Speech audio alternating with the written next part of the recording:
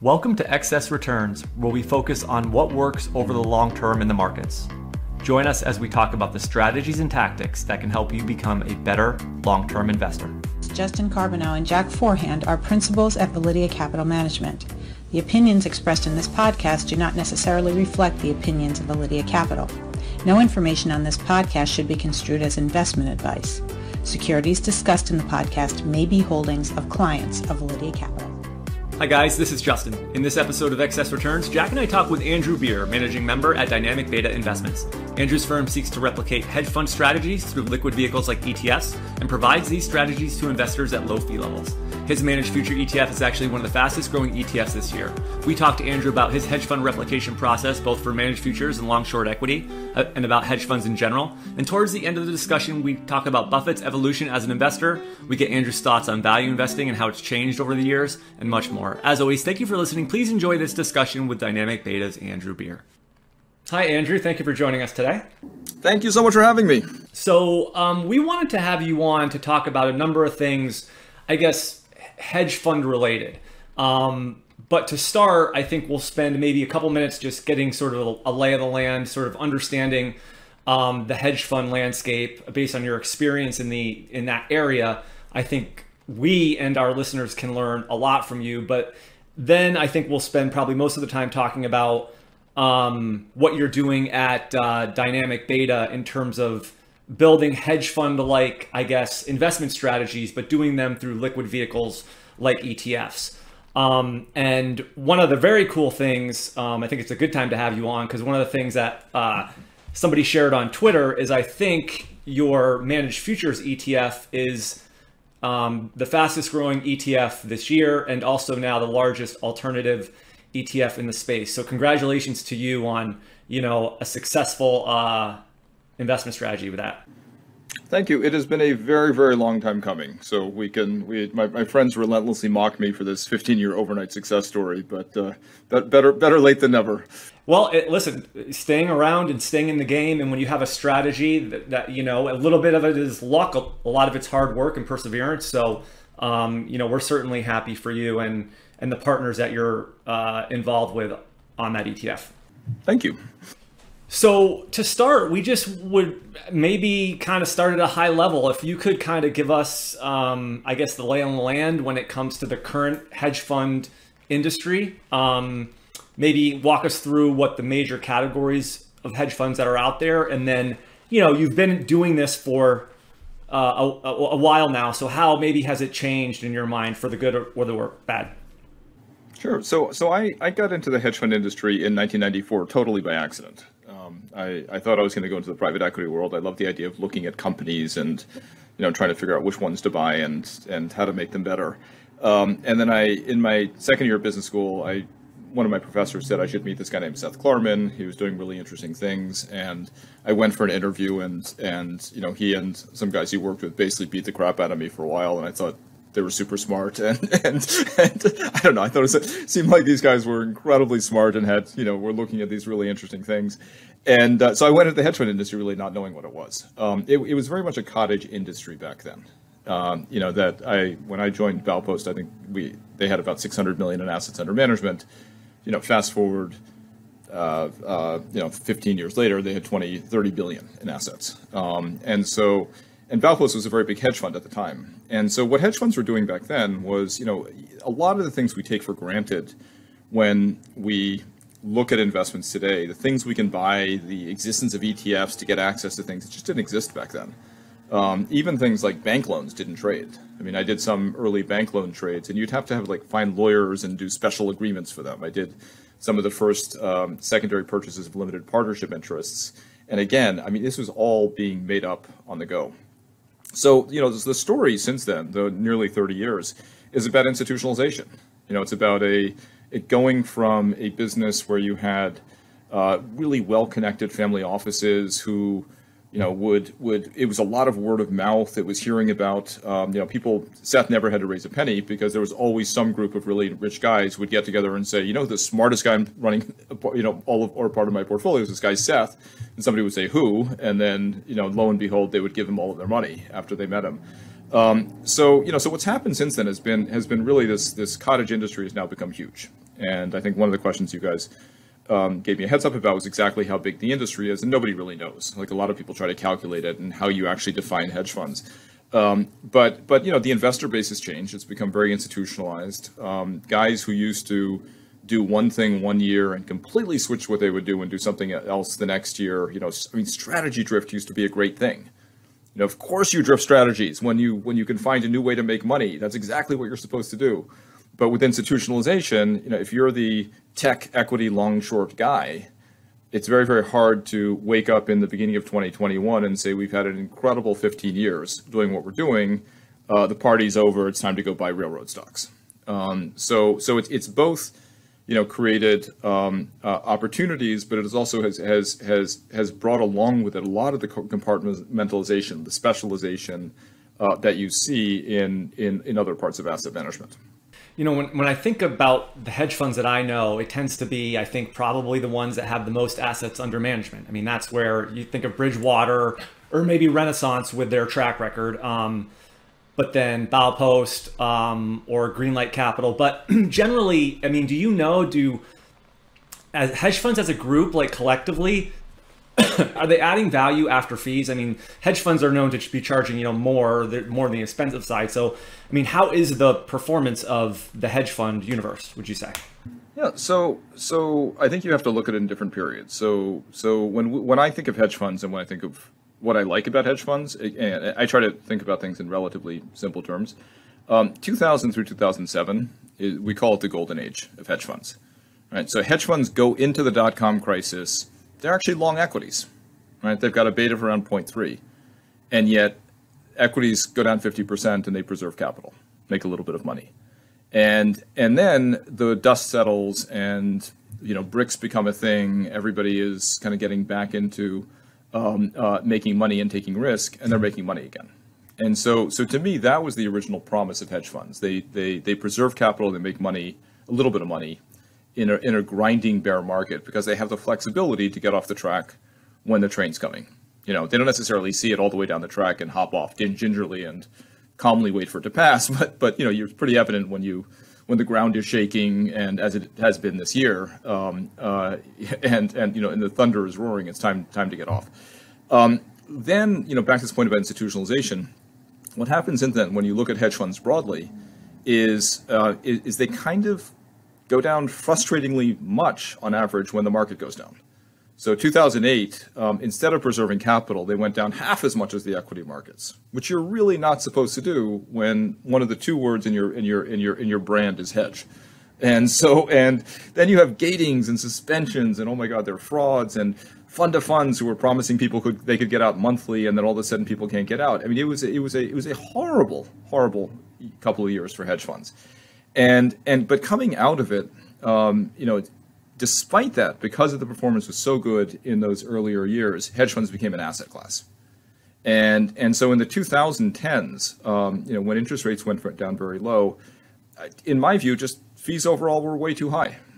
It just does not make sense to give somebody money, give them 20%, have them basically buy a series of large cap stocks that you can buy yourself, pay them 20% of profits every year, particularly in years when they go up, pay them high management fees, and then have them grow their assets tenfold, so they're not even buying the really cool, interesting stocks that they were buying when you first met them. And so, I think the challenge has been, with institutionalization, is that by and large, fees didn't come down as much as they should have. And so one of the first things, when I was decided to talk about this more broadly, was I wrote an editorial in the Financial Times in 2016 that basically said, 80% of hedge fund alpha is getting paid away. It's a really, really bad deal. That being said, and we can talk about it more, the issue of hedge fund fees is complicated. There are some hedge funds that are worth absolutely every penny, and they charge staggering amounts, and they're doing something that's very magical, but they're very few and far between. And it's awfully hard to figure out who they are in advance.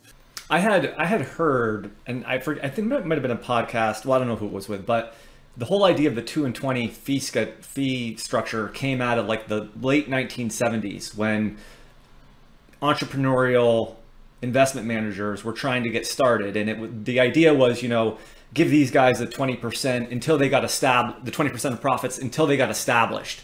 to allow them to get off the ground. And then it sort of like rolled into the 80s. Obviously, you could go back to the original Buffett partnership with his fee structure, but I think it kind of got more popular in the late 70s. And then the performance was so good after the late 70s and the 80s. Some of these guys like Joel Greenblatt and maybe the original sort of hedge fund guys were able to continue to substantiate those fees.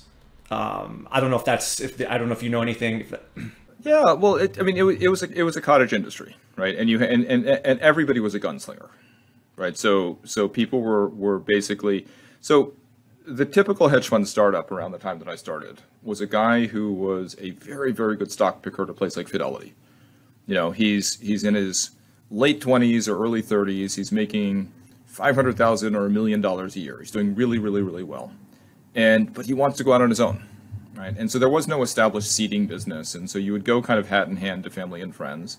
And let's say you raised $20 million, and that was considered to be kind of a large launch. The $400,000 you get on your management fee was designed to pay expenses. You can hire a guy. We don't want you worried about printing business cards and even doing trade execution confirmation. Hire a guy to do that. You'd hire a guy to do that. Maybe you get a small office. Back then they had these things called hedge fund hotels. So you could actually go to your prime broker and they would give you office space and conference rooms and things you could work off of. But you were supposed to. It was basically eat what you kill. And that's in the 20%. It wasn't 20% over anything because there were no benchmarks, right? It was just, when I joined Baupost, they were very, very involved in buying non-performing loan portfolios out of the RTC. That was one of the things they grilled me on in my interview, buying Russian privatization vouchers at 1/100th the price. You wanted these guys to find the weirdest, most off-the-run things they could find because you could do the other stuff yourself if you were a big family office. And so the 2% was really designed to keep the lights on and give you enough infrastructure so you could concentrate on making money, and then you'd make money on that. And the fact that it didn't change over time, that you have a $20 billion fund at 2 and 20, is just it's a perversion of the concept. Alignment of incentives, you got to be kidding me, right? It's this. And so what happened was, as the industry got really big, the 2% actually becomes, once you become really profitable, the 2% is a lot more profitable than the 20%. Because if you can keep that 2% alive for the next 10 or 15 years, that's where the multiples people would put on that, just from a valuation perspective, were more than double what you get on the other side. So a lot of the criticism of hedge funds became, they get really big, they kind of dial back their risk because they don't want to be the guy with a $10 billion hedge fund that disappears at the end of the year. And so they would dial back their risks so they couldn't make a ton of money. And they would live off the 20%, off the 2% management fee. And so I've been talking about this for 15 years. There's tremendous talent in hedge fund managers, and there's some things that are, there's in some ways a great revival in what's happened over the past couple of years, because you mentioned Bridgewater as one of the funds. Who thought Bridgewater went through a long, long, long winter of low returns, and then they come roaring back this year, exactly when you need it. And you've got these guys there who are investing tens upon tens of billions of dollars, and are up 30% or some staggering amount. That's great. That's what you want people to be doing, not promising you a steady 4 or 5 net of fees. Yeah, and have the fees have institutions pressured these hedge funds on the fees though? Are they getting compressed? In the asset management business with ETFs and everything, there's certainly pressure on fees. So what about in the hedge fund world? So yes and no, right? So there's some hedge funds that are raising fees. You mentioned Renaissance, right? Renaissance can charge whatever they want, just give them all your money and go home, right? Because I don't know what they're doing, but they're magicians. A firm like Millennium, charges. They even expense all their the cost of all these pods back to their investors. They're hundreds. Some people said 1,000 basis points at Millennium, but they're also, they're doing something very, very different. They're taking $1 of investor capital and turning it into 10 and not blowing up, right? And if you can do that and you just earn 200 basis points on each of those dollars that you're invested and charge 10% per annum, your clients are still getting 10% with no correlation to anything. As an allocator, that's an astonishingly valuable thing to get. But broadly across the industry, the capital still chases guys who did well. and those guys have all the negotiating leverage. At one point, there's an article where somebody said, there's going to be huge demand for hedge funds and fees are going to come down. And Cliff Asness pops up, as he always does, and says, yeah, and that would be the very first time in history you would have a huge surge in demand combined with commoditization at the exact moment. So, I think the allocation in general, 1% of allocators have pricing power with hedge funds. You're a sovereign wealth fund and you've got $25 billion to go into hedge funds. You can walk into a hedge fund and you're not going to pay 2 and 20. Almost everybody else is going to pay 2 and 20. And in general, it's too much. Well, that's helpful. I think that's a good sort of initial overview here, quick overview of the hedge fund industry. Let's get into some of your stuff. So can you talk to what liquid alts are and how interest and investment in liquid alts has grown over time? So liquid alts simplistically are people who take hedge fund strategies and try to drop them into a mutual fund so they can be sold to retail investors. Essentially, that's the, and now they do it with ETFs, but the ETF market is a spec compared to the mutual fund market. They also do the same thing in Europe in something called a UCITS fund. The space, and so it really came into existence post GFC, and it's being driven, and it's always been driven by the growth of more complex and model portfolios. And to take a step back, the asset management industry is an extraordinarily unusual industry in that we have Vanguard. Right? There is no major industry out there where one of the market leaders is a nonprofit. Right? They price things at zero, and if they could charge less than zero, they would. Right? Imagine if Microsoft decided to get back all their profits tomorrow, or it creates all these very, very weird distortions. And so post GFC, you'd had this kind of period where everything had really gone down, and what people were what a lot of advisors were saying is, well, we've got to compete with Vanguard. Vanguard's not just offering their funds for free, now they're offering models for free. 60-40 portfolios, and then robo-advisor is going to pop up, and they're going to do it for 25 basis points. Then people are offering model portfolios. So there's been this bifurcation in the world where you've got guys who are, let's just do everything for as cheaply as we can and simply as we can, and guys who are saying, yeah, but that's limiting, and we want to bring, there are things that are valuable, maybe they cost more, but we think it's going to help our clients have a smoother ride. It's going to protect them in a year like this, and so there was this kind of wave of demand where people said, we want things that are different outside of stocks and bonds. And the problem is, and it was really based on what had happened with institutions. 50 years ago, a pension plan might have had a really simple portfolio of stocks and bonds. Now today you walk in, it's got 25 different asset classes, sometimes dozens of investments per asset class. It's been an inexorable for short complexity. In the retail world, the liquid alts world, though, I think has been just an incredible embarrassment from a product development perspective. That you have a space that took in hundreds of billions of dollars of capital, and depending upon whether you look at the Wilshire Index or somebody who tracks this stuff, it's done between 1.5% and 2% per annum for 10 years, and the fees have been more than that during a raging bull market in stocks and bonds, and they tend to go down frustratingly at exactly the wrong time. And I've written a lot about that, but basically most hedge fund strategies should not be put into mutual funds. You go back to, go back to killing the structure and its flexibility. That takes it to an absolute extreme. And so I think the other problem is that very, very few, maybe less than 5% of liquid alternative funds actually add diversification value to a 60-40 portfolio on a standalone basis. Incredibly few. Why is that? Because the idiosyncratic risk, the dispersion between guys in a space, the unpredictability of the returns, it's like saying, I'm a huge believer in the value factor, and I'm buying that regional bank and making it a 10% allocation in my model portfolio because it's trading at a discount to book. Right? It's not, a single stock is not a factor or a strategy. And that's so literally you have hundreds and hundreds and hundreds of these products, which are all car parts. And somebody has to assemble them into a car.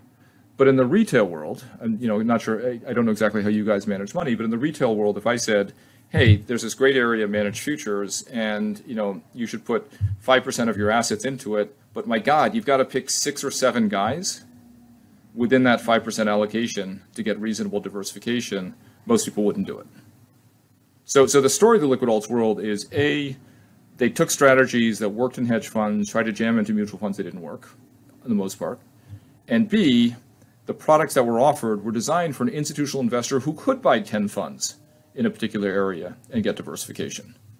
And so anyway, we're trying to change that. That's been my, it's taken a long time to kind of convince people of this, but when I started talking about this 10 years ago, people thought I was just kind of ruining the party. It's like, it was too much fun creating this stuff and selling it.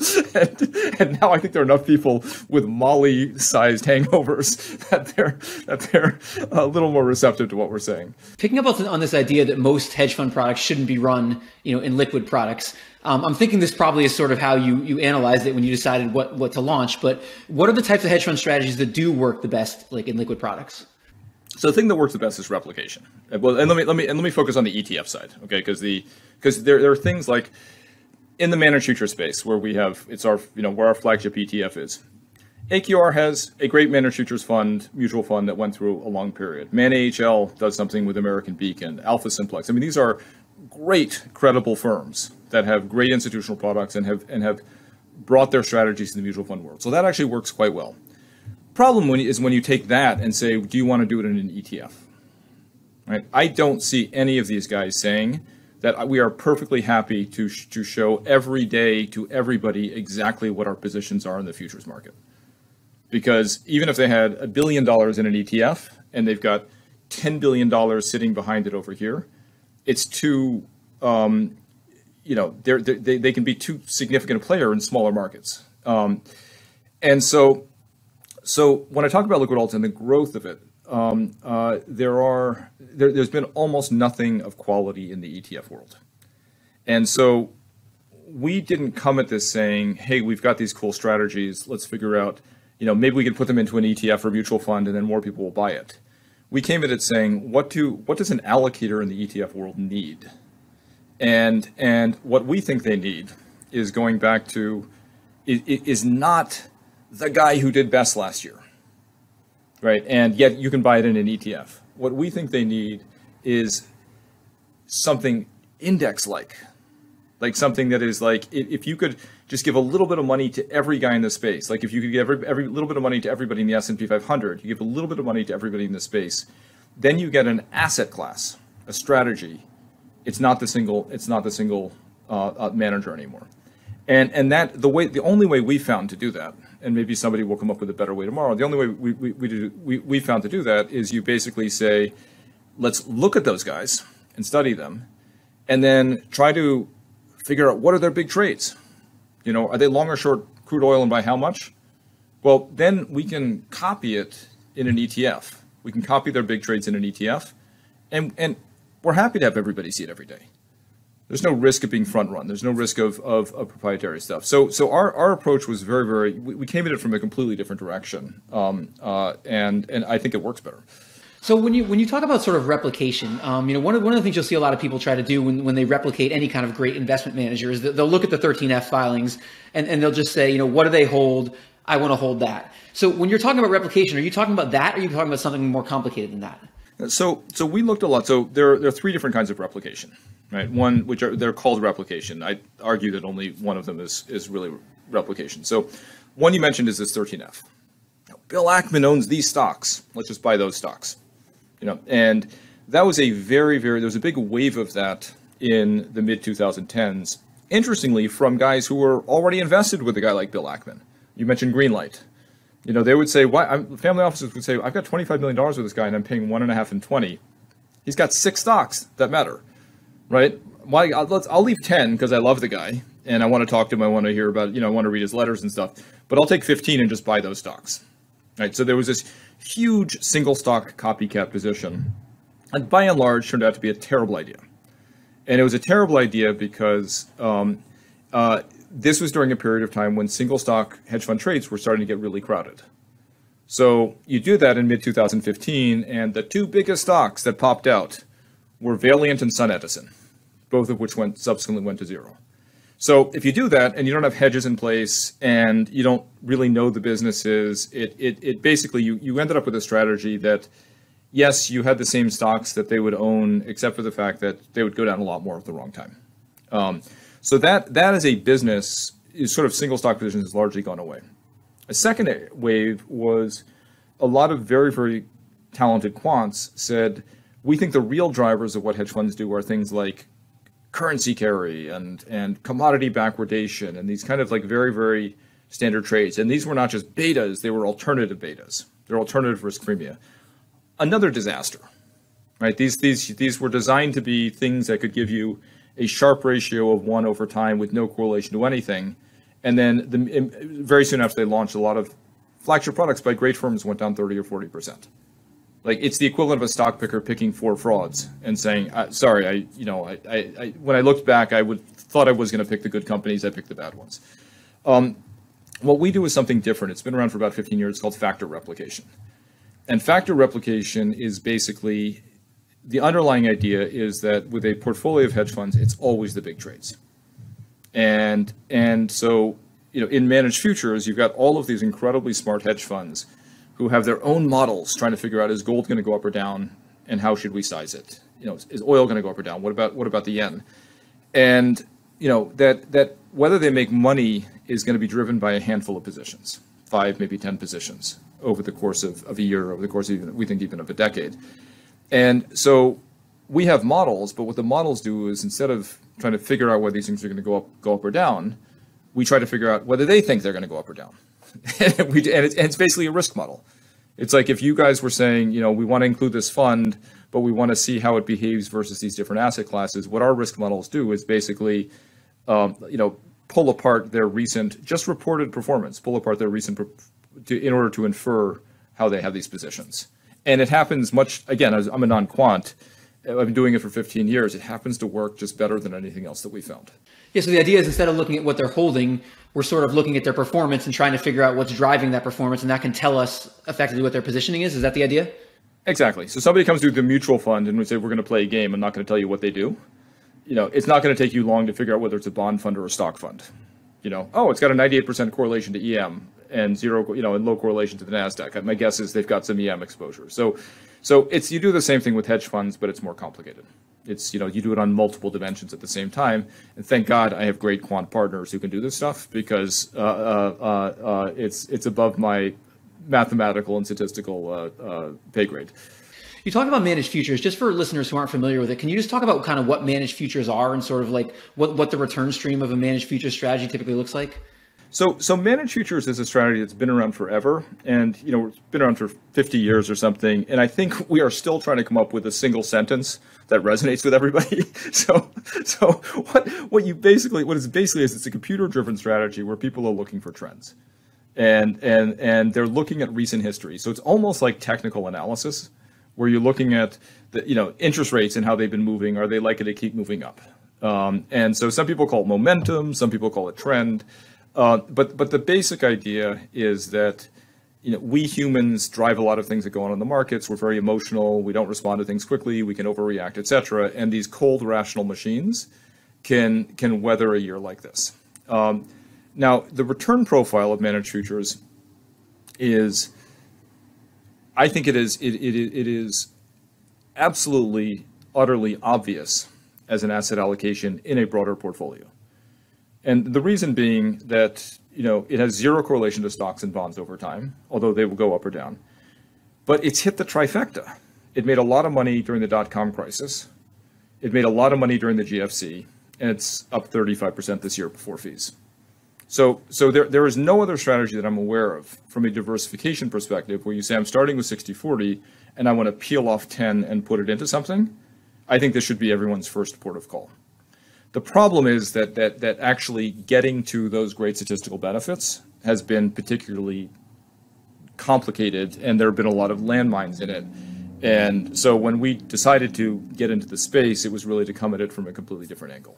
Yeah, it's interesting. To your point, basically, if you look at a lot of the things that worked as hedges, in 2000, that worked in 2008, a lot of them are just collapsing now. A lot of the things people would use to try to hedge a portfolio are not working, and managed futures is one that has consistently worked throughout. And those are very hard to find. Well, and I think you're going to get to. I've been using this. I mean, I've become sort of a like, and again, you can tell I'm not a managed futures guy, right? I've been doing this since we got into the space in 2015 because I wanted those statistical benefits without the headaches, and I think we've probably built the best mousetrap to get that. But you know, it's the strategies have done incredibly well this year because they weren't tied to the super bubble, right? So everybody that I know had a bet on the super bubble in some fashion. You had, you know, you own the S&P 500 because you just wanted to buy the S&P 500 for free. Well, it turns out you actually had a ton of exposure to tech stocks, which were the valuations of which were based on low interest rates forever. Well, you had to put some money, so you put it in bonds at 2%. Well, what else are you going to do? You know, cash was earning 0. You might as well put it in bonds at 2%. So I think the whole investing community had all of these bets tied to the regime. And then in early 2021, when Stan Druckenmiller made, I think, probably, you know, one of the great macro calls of the past 20 years, where he basically said, like, guys, I think inflation's coming back. The great thing about managed futures is they may have had a pro super bubble view in 2019 and 2020, but as soon as prices started to change, as soon as you saw signs of inflation, they just changed. You know, and it's that sort of nimbleness and flexibility has allowed them to make 35% this year, really on different elements of the inflation trade. In looking at hedge funds that run managed futures strategies, I would assume there's a lot of, you know, variation in terms of the futures markets that they access. How did you think about that sort of when setting up yours in terms of which futures markets you wanted to be involved in and which ones you didn't? So they will. So one of those guys will tell you that we are woefully under diversified. That you know, we trade oil, but we don't trade natural gas. You know, we don't trade jet fuel. We don't trade all these other things. We have gold. We don't have palladium. We don't have silver. We don't have all these other things.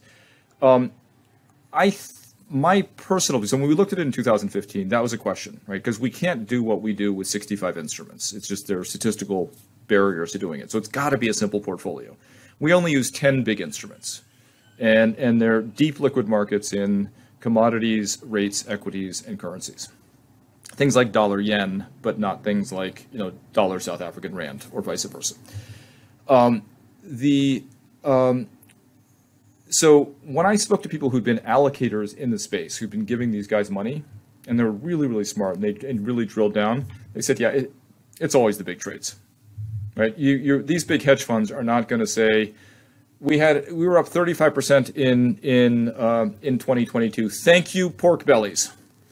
You know, it's not big enough, right? You know, Bridgewater is not going to tell you, you know, and we killed it on our microcap stocks this year, right? So that for us, so what we do is basically try to boil it down to our best estimate of their very biggest trades. And the crazy thing is we think actually their biggest trades is where all the value is. You know, it's where it's, you know, to get inflation, even when, I mean, I always try to kind of bring this back into human beings because I can't think the way these models think. Yeah, when Tony Pasquariello, who's the head of prime brokerage at Goldman Sachs, asks Stan Druckenmiller when he makes the inflation call, he says, you know, well, what are you doing about it? He didn't tell you like he's arbitraging the 29-year bond versus the 30-year bond and sweeping up bips here and there. He's like, I'm shorting treasuries and buying commodities. Like it's not like, I mean, hedge funds love the simple trade. You know, that's the thing is like, you know, starting my career for Seth Klarman, if I walked in and said, Seth, I have this incredibly complicated way to buy $1 for 50 cents or a super easy way to buy it for 60, we'll do as much of the 60-cent opportunity as we can and then add in some of the others to it. It's just, it's about making money. And so I think in the managed future space, I think the way they make money is getting the big trades right. Yeah, I think that's something I've learned like throughout my career. You know, as a quant, we have this tendency to want to like dig into these minute details and spend all this time in there. And, you know, it's really about just getting the big things right. And if you get the big things right, you'll be okay. And it's very easy to be fooled by numbers. So I was incredibly lucky, right? This could have, there are a lot of people who've been in our space who have or quants in our space who get entranced with statistical stuff. You know, that there have been this kind of wave of people saying, oh, you're using a quadratic optimization? Oh, you poor fool. Let me show you my Kalman filter, right? Like and so there is this, you know, because why do you become one of these guys? Because you love it, right? It's the coolest stuff in the car. It's the gadgets. It's the features. It's better. It's the engineering stuff.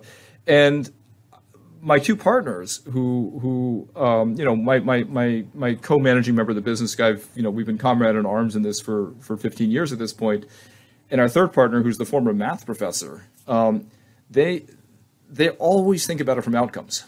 Like, how do we get it as close as we can in the most efficient way and not screw it up? And the best, very, very, very best outcome for us is having a model that works well enough that you don't tinker with it. And that's when we talk to allocators of what we do, they're stunned that we don't change the models a lot, because that's the pitch that they're used to hearing. We had a rough period in that month, but then we recalibrated everything. We tuned this, we did that, et cetera, and that'll never happen again. And what happens is you often create more problems doing that than not. So, keep it simple and efficient and robust. We don't run managed future strategies, but we do run a lot of strategies that tend to be very different than a 60-40 portfolio. And, one of the challenges, and you sort of alluded to this earlier, you run into with that is these strategies make complete sense, like in a portfolio context, but you go in these periods where the market's just running up, and these strategies are inevitably going to trail during those periods. And I'm wondering what you think in terms of the best ways to maybe coach investors around that, because it can be a big challenge, during those periods where they're not working, to sort of explain these big benefits you're going to get, like in years like this. All right. So I think one of the great developments in the wealth management world is to focus on model portfolios, right? And it is focusing on the overall portfolio level solution. It's a little bit like look, you can see our numbers every day in what we do, right? I wish we could smooth our returns, and just show you our numbers quarterly. And even better if we're like a private equity firm and mark them wherever we want when things are going against us, right? That would be, but you can see it every day, and that psychologically is difficult. We go through a bad day or two and people want to talk about it. I think the great thing about these strategies is, you're right, they fit as part of an integrated package, and how you get clients to look at the outcome of the integrated package. I'm not in a position where I have to do that, but I think part of the reason the markets have been so calm this year, relatively speaking, that we haven't had people going in crazy and rushing for the exits, is because we've had a post-GFC 12, 13-year education around this. You come in, my guess is you guys don't go in and say, I'm going to educate you on each of these 20 different line items. It's about the package and how to get and help them retire where they are. And hopefully they trust you as the steward to make those decisions. But I guess what I would always try to do is just try to always bring it back to the integrated whole. You had an interesting appearance on our friend Corey Hofstein's podcast. He has an interesting concept around this idea of return stacking. The idea of maybe using leverage to free up some space, with their 60-40 portfolio to invest in something like managed futures. So that in some ways could be a good way to manage behavior, because you are sort of getting your 60-40 performance, and then you're kind of putting this on top of it. Corey's awesome. I mean, Corey's brilliant, and I think his return stacking idea is really, really interesting, particularly in a lower return world. I mean, the interesting thing is, so we run an ETF. We're not capital efficient, right? I mean, if we were doing this for a pension plan, they would give us a certain portion of capital. They would manage a bond portfolio. They'd do something. We do it on top. So there are people who've asked us to do 2x versions of what we do to make it more capital efficient.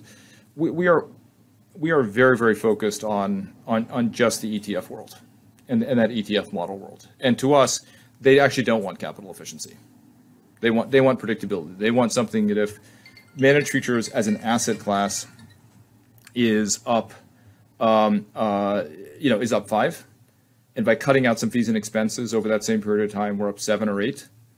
That's all they want, because not underperforming the benchmark, consistently outperforming the benchmark, is also how you remain invested in the strategy for during those longer winters. That makes complete sense. And there are products out there that do that 60-40 part of it, and you can sort of couple those products with ETFs that do the managed futures, kind of to create the same, to create something around that idea. I want to switch and talk about your other strategy you run, because long-short equity is really interesting to me. How do you think long-short equity investors should think about that when incorporating it into a portfolio?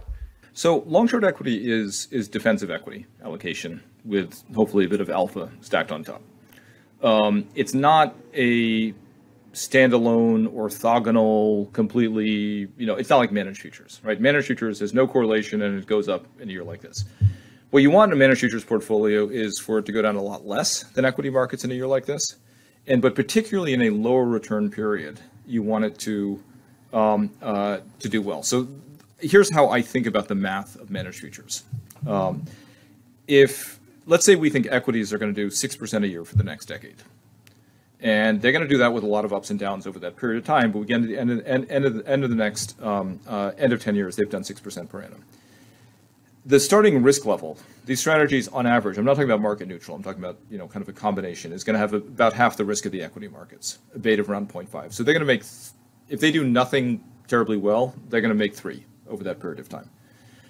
But the big driver in equity long short, their big driver of their returns over time are factor rotations. It's getting value right at the right time. It's getting growth right at the right time. It's dialing down equity risk. It's going into EM during the brick wave. It's these big factor rotations, which often comes from security selection. But it's not the same, because you mentioned 13Fs. One of the problems with 13Fs, they're all US companies. Right? You're not doing 13Fs on the China A-shares market. So it's a very US-centric strategy. At some point, I just don't believe that EM is going to underperform the S&P 500 for the next 20 years. So the next 10 years, like at some point, it's going to come back. So what you're going to see is you're going to see hedge funds rotate into areas that do better than the broader equity market. So if they do 200 basis points of alpha, and you haven't paid too much for that, then instead of getting 3, you'll get 5, when equities do 6. So you'll get 3/4 of the returns of the equity markets over a cycle with half the risk. It's an incremental win, but it's valuable, again, as you say, as part of and you're right, it has to be part of an overall portfolio. Because if it's on a standalone basis, the 1 year when the S&P does triple what equity long short does, everyone's going to throw up their hands and say it's a failure. And so are you doing that sort of in the same way you're doing managed futures? You're kind of looking at the returns of these funds, and then you're trying to say, here are the bets they're making based on those returns? Absolutely. And think about it, it's very, in managed futures, they move their portfolios around pretty fast. So we're looking at, the last 3 or 4 weeks of data, and then we're adjusting every week. Equity long short, they actually move really slowly. And so we're just looking at monthly data for about 40 large hedge funds. And again, there's some guys in there, going back to the point about institutionalization, like there are tech guys in there who are going to be long tech stocks no matter what happens. There's some value guys who will be long value stocks. But what we're really looking for is at the margin. The guys who aren't bucketed like that, maybe, are they shifting their exposures? Are they moving from larger cap to smaller cap, from US to international, from EM to and it works incredibly well. Like that's basically where kind of the long-term returns are of the strategy, whereas single funds can be wildly different. You said you follow the largest funds. Do you think it's worth doing anything where you would say, like, try to look at the manager's performance and only follow the best performing funds or something like that? Do you think any strategies like that add any value? Well, it wouldn't add value if we did it, because I don't know I don't know who's going to do well. So it's very I don't think anyone has figured out a way to tell which hedge funds are going to do well. I know with absolute certainty that we have not. So one, running thing I say is, if you'd asked me at the end of 2019 to put $1 into one hedge fund, the one hedge fund I would have picked would have been Renaissance's institutional equity fund that immediately went down 20% the next year and then went down 10% in the following January. Of course, it came roaring back. Right? If you ask professional allocators where they would have done it at the same time, they would have said structured credit. And these guys walked face first into the propeller of COVID and went down 50%, within a matter of months. So I think what happens is when you try to select the guys who've only done well, you end up introducing all sorts of biases into the data because it's not going to continue. So let's say I just picked up all the guys who did well last year. The model's going to say, oh my God, they all must have been tremendously long equities. Let's dial up our equity risk going to January. And you would have been flattened by it. One of our competitors did in 2007, Deutsche Bank launched their own replication product around the same time that I got into the business. And they said, we're only going to replicate funds with a Sharpe ratio of greater than 2.5. Okay. That meant every mortgage-backed securities fund, like the moment it was, they launched it like the month before the Bear Stearns funds blew up. And they immediately went down. And people said, replication doesn't work. It's like, no, it's not replication doesn't work. You've got to know what you're replicating. The thing about us is what we're known for is also all the things we don't try to replicate. For years, people would say, can you replicate Bridgewater Pure Alpha? No. Okay. Now they say, can you replicate Millennium? No. Can you replicate, these distressed debt guys? I'm tied up my money and I'm not going to get my money back. Can you replicate? No, I can't replicate them. So it's in 15 years, we've looked at every different kind of liquid alt strategy, and we've only done 3 really, really simple replication products because this is something that sort of goes back to learning at the knee of a guy like Seth Klarman is don't do stuff just to do it. If we're going to launch a strategy, we got to be 80% confident we can outperform the actual hedge funds with low fees, liquidity, and better drawdown characteristics. And so that means you say no to an awful lot of things. Just one more for me before I hand it back to Justin. You mentioned this idea that a lot of these liquid alts products are not delivering what you think they might be delivering. And I'm just wondering from the perspective of an investor who might be listening to this, like what are some of the red flags? What are some of the things people should look for in a liquid alts product to say, maybe this is not a product that's doing what I think it should be doing? It's very, very, very difficult for people who are not in the business to evaluate these products for the following reasons. Most people in the space launch a lot of products. So they might have 12 products out there, and they only show up with the 2 that are working. Right? So one of the questions that I've coached people to ask is, okay, if you guys think these products are so great, can you show me every product you've launched in the past 10 years and how they've done? Right? Is because one of our competitors in Europe has a product that's doing great. Okay, the 3 products before it did terribly. And so what Morningstar others would call this is, so a guy named Ben Johnson at Morningstar had this great expression, the spaghetti cannon, right? They shoot as much at the wall and see what sticks. But you only hear about the ones, right? It's designed to make you think that they are, we're so smart, we're only showing up with a thing that's worked. Where in reality, you should view that very skeptically. I mean, think about the names who have done really, really badly in this space. You just read the paper, read a magazine or whatever in terms of like some of the best hedge fund managers have really, really struggled doing this stuff. So one thing is we call it selection bias, right? And so Morningstar also did great research where they basically said, chasing the guy who did well last year destroyed every dollar you otherwise would have made. Because and it also sets for an advisor, it sets up unrealistic expectations. Because you sit down with a client and you say, we want to diversify with this guy, and he's been doing 10% per annum for the past 5 years.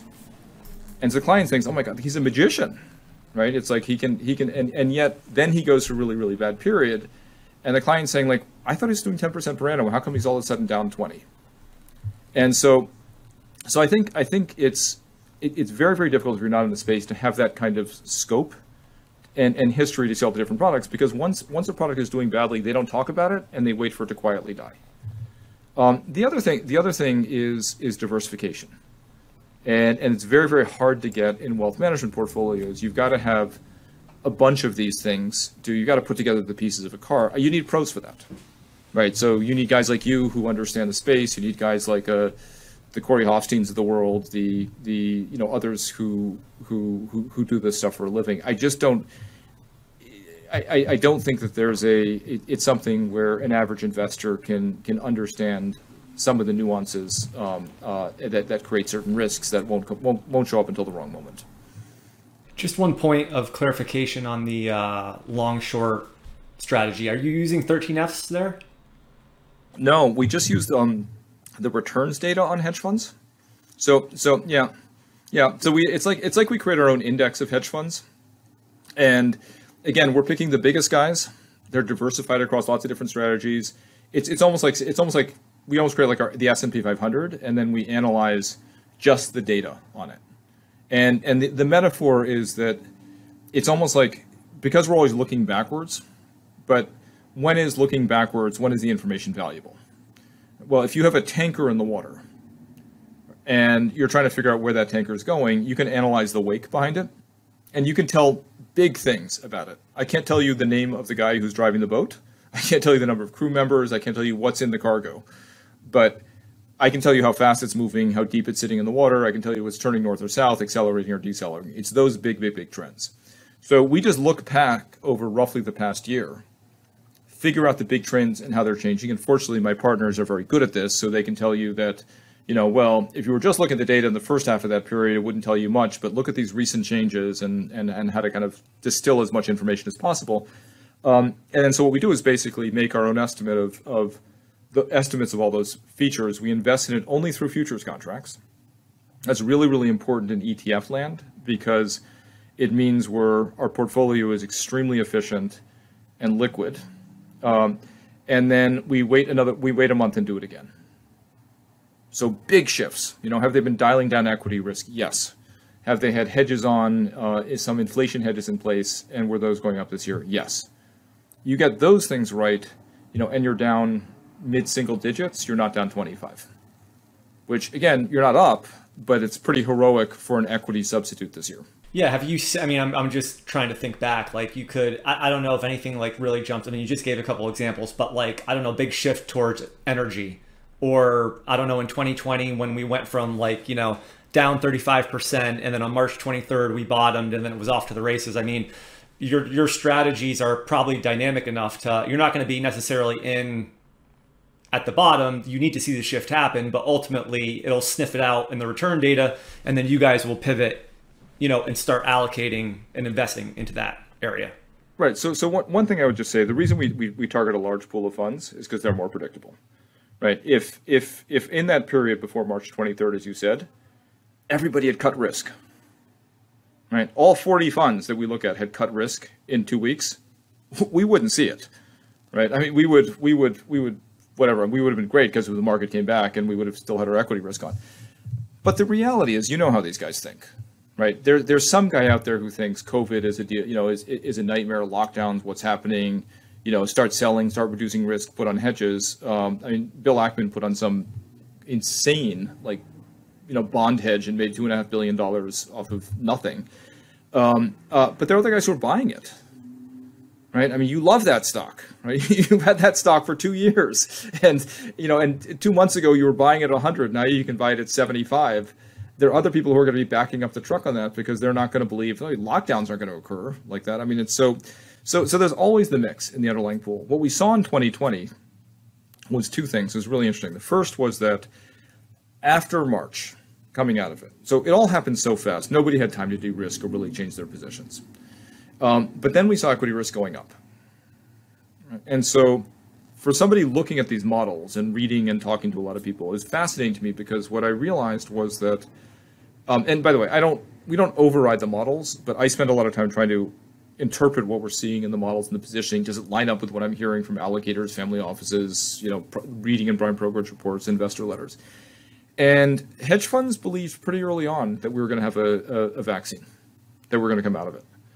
Every hedge fund worth its salt had epidemiologists on staff educating themselves about what was going to happen. They had a general view that there had never been a disease in history where all of mankind lined up with all the resources, technology, and manpower to try to solve it as they would. So they didn't know when it was going to come. Plus, you had the Fed and the federal government basically they were standing behind everything. So they were dialing up equity risk, but how they were dialing it up equity risk was the most interesting. It wasn't going back into tech stocks. And it was in fact going into, and the way we see it in futures world is like going into small cap stocks. Well, small cap and value overlap a lot more than NASDAQ, which wasn't going up, obviously. So we see it going into these kind of developed market equities outside the US, even some EM. And it took me a little while to figure it out, but I realized what was happening was that a lot of hedge funds, the most popular hedge funds positions going into COVID were FANGs, tech stocks, things like that. And these guys, starting in the 2010s, had decided that these were the best companies they'd ever seen, right? And it goes back to what Buffett said about, with Google, it's like somebody invented a cash register in San Francisco, and every time anybody anywhere went online, the cash register rang, right? And so they looked at, the Apple ecosystem, which hedge funds started to love around 2012, maybe 2013. Microsoft, all these companies. But these companies have become such big parts of their portfolios, and they did what nobody expected, which is they outperformed in the next bear market. Everybody thought value's doing terribly. Once there's a bear market, you're going to love value. But then we had this crazy bear market where the value guys got killed because they were all the old industrial companies and everybody was going to stay at home. And so all these stocks went up. So what did it mean? You're a guy who, bought Google, and it was a, kind of built up to an 8% position, and then it did even better. It was outperforming everything. It got up to a 12% position. So it's a huge position for you. And then you go through COVID and the other stuff you have has gone down more. Now it's a 15% position or an 18% position. So people are actually dialing back their exposure. They weren't getting rid of it, right? So we didn't see the NASDAQ go down to zero. We saw the NASDAQ kind of stay flat. And they were taking money from that and saying, on average, and on the margin, and saying, yeah, I don't think that, that bank that's trading at 60% of book is going out of business, or that, I think people are going to go back and watch movies at some point, or I think people are going to get back on cruise ships, and that stuff is all down 90%. So we can actually see the value shift. And those two moves, adding risk before, in anticipation of further market gains, and then, so market timing thing, and then the shift into value, which then did much, much better over the next year, was like 600 basis points of alpha. And so back to your question about equity long short, is, there is no strategy where you can say, this year, on an average year, our per annum alpha is going to be between 190 and 210 basis points. It's not. It's going to be, it's 0, 3, -2, 12. It's just a question, does it average out over time? And that was so interesting because everyone had kind of given up on equity long short, and they made a couple of moves that added a huge amount of value over the next 12 months. So we see it like that. And when people invest with us, they often want to hear kind of what we're seeing in terms of, how we're interpreting what we're seeing. But it's a lot of it is an interpretive exercise. Yeah, interesting stuff. Yeah, I think it's important to try to tie back and think about, what drove it, and what trends in the market were behind that. I actually am interested, based on this sort of the idea of how they're positioned. Like, are there any interesting things you're seeing right now in terms of how hedge funds are positioned that might, tell us sort of what they're doing in this current market? Unless a hedge fund had a white knuckle grip on something like stock, like tech, right, where they couldn't change what they were doing, hedge funds nailed the inflation trade. And so what we see in equity long short and on the other side is still a very, very big inflation bet. It doesn't, there's no future on CPI. So you end up using, your short treasuries, you're long the US dollar are kind of the big trades. I think, broadly in terms of the view on hedge funds is they're very negative, like as negative as I've seen them in a very, very long time. They think the issues that we have that have piled up are very, very serious and are going to take years and years to play out. And that, this unwind of, I share this view. I think when we look back at the 2010s, we're going to think it was crazy. Right? In early 2021, I think people thought the 2010s, were a little bit extreme. But I think if we go in, but that was also based on the fact like inflation's never going to come back, the world's never really going to change. There's this kind of permanent state of the world that has, dog-themed coins becoming, $100 billion asset classes overnight. Meme stocks going up 10 times in a matter of days. And there were like these pockets of, but I think when people look back broadly at it, they're going to say, wait, we had how many trillions of dollars of negative yielding interest rates, negative yielding bonds? We had, tech stocks. We had X number of electric vehicle companies, none of which had sales, each of which had a $50 billion market cap. I think they're just going to say like, boy, we thought Pets.com and some of the fiber optic companies and extremes of the .com crisis, and that now it just looks like child's play. And so I think the view on hedge funds is that we're going to see these kind of like bear market rallies, but they're really, really serious problems that are going to take years to work out.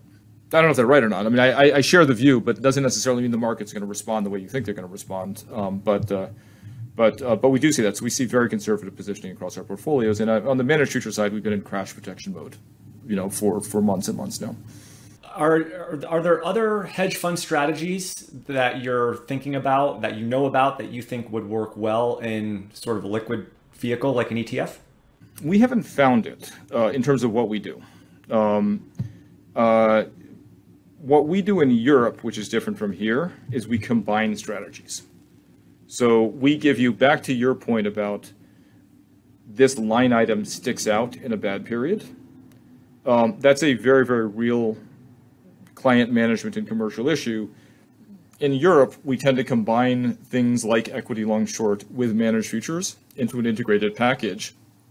So if we go through a long winter on the managed futures side, the other side will hopefully be doing better and vice versa.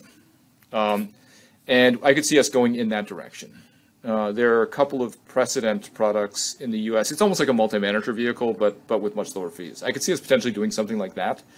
But I don't think, I just don't see other hedge fund strategies that are, I mean, I think one of the questions you asked early on is the big hedge fund categories. Like we think in terms of big categories: equity long short, relative value. We're not going to try to replicate relative value. Event driven. Could kind of replicate event driven, but it's not, it doesn't have any of the kind of fun of event driven and, you know, hearing about corporate changes or merger arb. And then kind of global macro, it's too random, we can't do it, but managed futures is kind of the next big category, we can do that. So we focus on the two that we think we can do well. Given the fact that you started your career in a value investing shop, and I know that you follow obviously value investing strategies, and we as systematic value investors, we know it's been, well, up until maybe, like you said, the COVID thing, things changed, but then it kind of has gone a little bit, not dark, I mean, it's done okay, but value hasn't like shot the lights out here. Well, relative to growth, I guess it has this year. But just wanted to kind of pick your brain, get your thoughts on, I guess, your view of quantitative value investing versus hardcore discretionary value investing. And if you have any thoughts, on that. And then this idea that, it's changed with intangible assets and sort of these technology companies and these platform companies and the value companies sort of reside in the old economy type stocks. I mean, do you have any sort of personal view on, I guess, the outlook for value going forward? Well,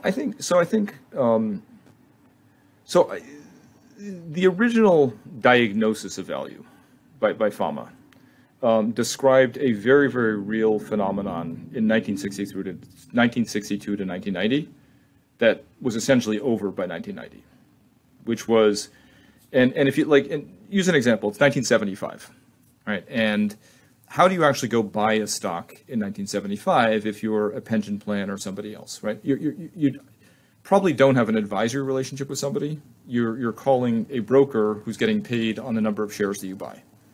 And the commissions were fat, and that's how they made money. So in that world, there's an enormous incentive to push hot stocks, right? And so I've used the example of it's 1975 and you're a rich guy sitting on Nantucket and you pick up your rotary phone and you call, the New York office of Goldman Sachs and you ask them, you talk to your broker and you say, I've got some money from the family company to invest. He's not going to tell you about a balance sheet analysis of Bethlehem Steel and that the pension plan liabilities are underfunded and you can buy $1 for 50 cents. He's going to tell you about Walmart. You may have been almost, sir, you may have almost been run over by one of these trucks on 90, heading toward Boston, and they're growing like weeds, and they're up 30% in the past 6 months. Our analysts think it's going to go up even more. I want you to participate in it. Right. So it was the structure of the industry, I think, was a very hot dot chase returns industry. And now look at the other side of it. You're Warren Buffett. How do you find those companies in 1975? Right? I mean, you're reading probably a 5-day-old Wall Street Journal, going through, looking at the tickers on the back. You're calling companies. They're mailing you their financial statements. You're doing it without a calculator. There are no computers. There are no databases. So people who were value stock obsessives, who got a serotonin kick out of buying dollars for 50 cents, were kind of odd. Right? Those stories about Buffett 12 hours a day in his attic, that there are not many people who that's a great day for them. And so like Seth, the guy that I worked for, I always said, the guy was born a value investor. He's an incredible value investor. He thinks about everything in terms of relative values and prices, et cetera. He thinks in so many different dimensions than I would ever think about it. He didn't read a paper about value investing, but those stocks that were trading at such a discount to book value and could be like that for years, I think were largely gone by 1990. You had LBOs, you had strategic acquirers, et cetera. Then what happened is that value investing changed. Value investing, there were no cigar butts. So the guys who believe, and I believe in buying things less expensively when you can. It's like it's the best thing you can do. The same way I believe that if you can pay, you get the same thing with lower fees, you're going to do better. I also believe you can buy the same asset for more cheaply, you're going to do better. But the definition of value changed. It was now about, and Tiger Management was interestingly one of the companies that carried this, which was value investing was now buying a good company at a reasonably cheap price. And okay, when you're doing that and you don't have, all these undiscovered assets on the balance sheet, you start to care about what management thinks. Right? The original cigar butts, who cared what management thinks? They've already destroyed all the value they possibly could. They're running out of ways to destroy value. They have asset value in spite of themselves. Now, value investing was about, well, we want a company who cares about how they reinvest cash. We want a CEO who has stock options and has an incentive to actually figure out how to maximize value. So the definition, and this also came out of the LBO boom. There were guys like me who were using computers to build DCF models to figure out how much KKR would buy that stock for. And so value investing changed from an asset-based test to a business value or an intrinsic value test. And some of the guys, like when I worked for Seth, he didn't believe it, right? That wasn't his DNA was not a good company. A guy like Julian Robertson believes it entirely. Buffett and / Munger, I think, started to believe it back in the early 1980s. So there was this kind of shift in the value investing community. And then I think another thing that happened is that by and large, American business became phenomenally good. When 1994, I would look at an industry, 1990, when I was doing M&A work, and look at an industry, you'd have terrible companies sitting alongside great companies. And the pace of competition was very, very slow. And people were hugely critical of things like stock options. Management's going to get rich. It's, and short-termism. And we should all really have economies like Japan and Germany that, and controlled economies and long-term thinking and all this stuff. Then it was sort of a surprise. Like stock options actually got people to focus on making their companies better. And so when Warren Buffett said you should just buy the S&P 500, and the second sentence that he said was, you've got 500 incredibly motivated guys who are trying to make their companies better every day. Like the S&P 500 is this living organic thing. So to me, from a systematic versus a discretionary sort of stock picking perspective, I think it's deciding where you think the value is, but you've got to make a call, right? You've got to make a call. Like, so for instance, and there is a cyclicality to it. So you look at a place like Europe, right? If I was a value investor, I'd probably look a lot at Europe, because how do you pack more bad news into one continent, right? I mean, it's underperformed forever, right? At some point, it's gonna come back, and we'll all be surprised by it, and someone's gonna make a killing on it. Emerging markets went through, in 2010, who would have thought that? Emerging markets went nowhere, and U.S. stocks went up 3x or something. It's just so. I think as much as we want to say, this has worked for 70 years and this is going to work for 70 years forward, that's a very compelling pitch. I think what's happened is that we have these great systematic tools, these screening tools but ultimately it's going to come down to a judgment call. Where do you think the value is, and then how do you use these tools to implement it in a way that's most effective? I think that's an excellent answer, response, overview, sort of historical timeline. We had Professor Lawrence Cunningham on the podcast, and he's written he knows Buffett, and he's written a few books on Buffett. And, it was one of the things that he highlighted, and you kind of hit on, was, Buffett's ability to change, influenced by Munger, and moving from that cigar butt, more Ben Graham value investing philosophy to the, higher quality, waiting for those stocks to come on sale at some point. And he did it probably at a great time when he was buying Coke and American Express and these companies that ended up being compounding, long-term great compounding machines, not necessarily the value stock you buy and it goes up 100% because, maybe its business isn't as bad, but it's not really a long-term compounder necessarily. It doesn't turn the business around. So I actually, it's interesting about that, because I was with Buffett in 2016. I went out to Omaha and I spent part of a day with him. And I actually think my interpretation, he's actually made 3 shifts. Or he's had 3 different things. The first was the cigar butts. Then it was Coca-Cola, American Express, etc.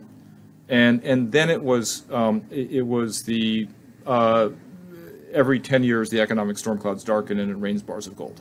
He'd always had that side of it, but once he got really big, so if you look at what he did in the GFC, right, by buying the railroad and preferred stock here and preferred stock, I mean, he was the guy who basically, he was the incremental dollar who was waiting on the balls of his feet gleefully for that moment. The problem he has now is everybody learned that lesson. So in 2020, the moment things start to fall apart and we go into lockdown, every private equity firm is out there waiting for that.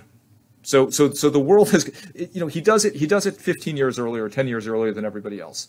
Now he's waiting for the moment when the private equity guys and everybody else are waiting for it, and I don't think that's going to happen again. So the question is, what's his fourth act, if there is one? And it'll be something incredible. You know, he'll buy a small country or something. He'll buy sovereign debt. You know, all the sovereign debt of Argentina or something. I mean, he's going to do something wild. Yeah, I mean, maybe you could say that the fourth act was like his investment in Apple. So there's maybe a fifth act because, you know, Apple was such, you know, become such a huge part of the portfolio, and it was a value stock essentially. That's true, and maybe that was, you know, maybe that was the maturation of these tech stocks become value stocks. Anyway, I mean, I think he is such a It was cool for a long time to kind of beat up on him, and I just think, look, I think it was like 2016, Novi Marx wrote this paper about the quality factor, right? And then AQR wrote something saying, you know, basically, you know, we think, you know, basically he's like a leverage version of the quality factor. He saw the quality factor 30 years before these guys, right? He is the quality factor, right? Yeah. That's the whole point. And the next 30 years, people were like studying it and figuring it out. It drove up all these asset classes, these things, and they said, oh, well, that's why it happened. But that's the whole point, is it? And AQR did say that in the last paragraph. They're like, yeah, and I mean, you know, sort of we kind of reluctantly tipping their hat to him that, you know, my God, he was early. So he's, you know, he's iconic, and you know, you talk about just the personality. I mean, the energy he brings to it. I mean, he's just bouncing out of his chair. I just think the guy's it's pretty awesome. You got a chance to spend some time with him. That's pretty amazing. This has been great, Andrew. Thank you so much for spending this time with us. We like to ask our guests one final closing question, and that is, based on your research and experience in the markets, if you could teach one lesson to your average investor, what would that be? Know thyself. I mean, this is an incredibly hard business. We are always dealing with we're always dealing with limited information. We're going to be wrong a lot in what we do, and just, it's okay. Like, you're going to make mistakes. You're going to try things that don't work, but don't turn away from the mistakes. Stare at them. Try to figure, why did you do it? If there's one guy to listen to in this, you've got to listen to interviews with Stan Druckenmiller. That guy was obsessed with behavioral finance before it was a thing. Why did he do it? You know, he couldn't resist, and he's brutally honest with himself. And I think that in this business in particular, when we're dealing with all of these things, it's just a framework for thinking about how you make decisions about things. And it's hard to do. Sometimes you discover things about yourself that you wish weren't true, but then you can work on it. You know, better to know. Great. If people want to learn more about you, follow your research, do, you know, some due diligence on the investment strategies and funds that you have, where can they go to learn more? First, I'm on social media fairly actively, probably more so than I should be, but I'm on. So please reach out to me over LinkedIn. I'd love to meet all of you over LinkedIn. You'll see the kind of stuff that I post. I'm also now on Twitter. It's Andrew D. Beer 1 on Twitter. Again, I'm pretty focused in terms of talking about things that are relevant to what we do, and you know, the kind of broader hedge fund industry and topics like that. And then we also have a website, www.dynamicbeta.com. All the funds that we manage are set up and run by other people. We act as the sub-advisor. So what it'll do is then direct you to, you know, if you're a European investor, it'll direct you to these sites. If you're a U.S. investor, it'll direct you here. So listen, Justin, thank you so much for having me on, and it was a pleasure to be here. And thank you, Andrew. Really appreciate the time. Okay, thanks. Hi guys, this is Justin again. Thanks so much for tuning into this episode of Excess Returns. You can follow Jack on Twitter at @PracticalQuant and follow me on Twitter at JJCarbonneau. If you found this discussion interesting and valuable, please subscribe in either iTunes or on YouTube, or leave a review or a comment. We appreciate it.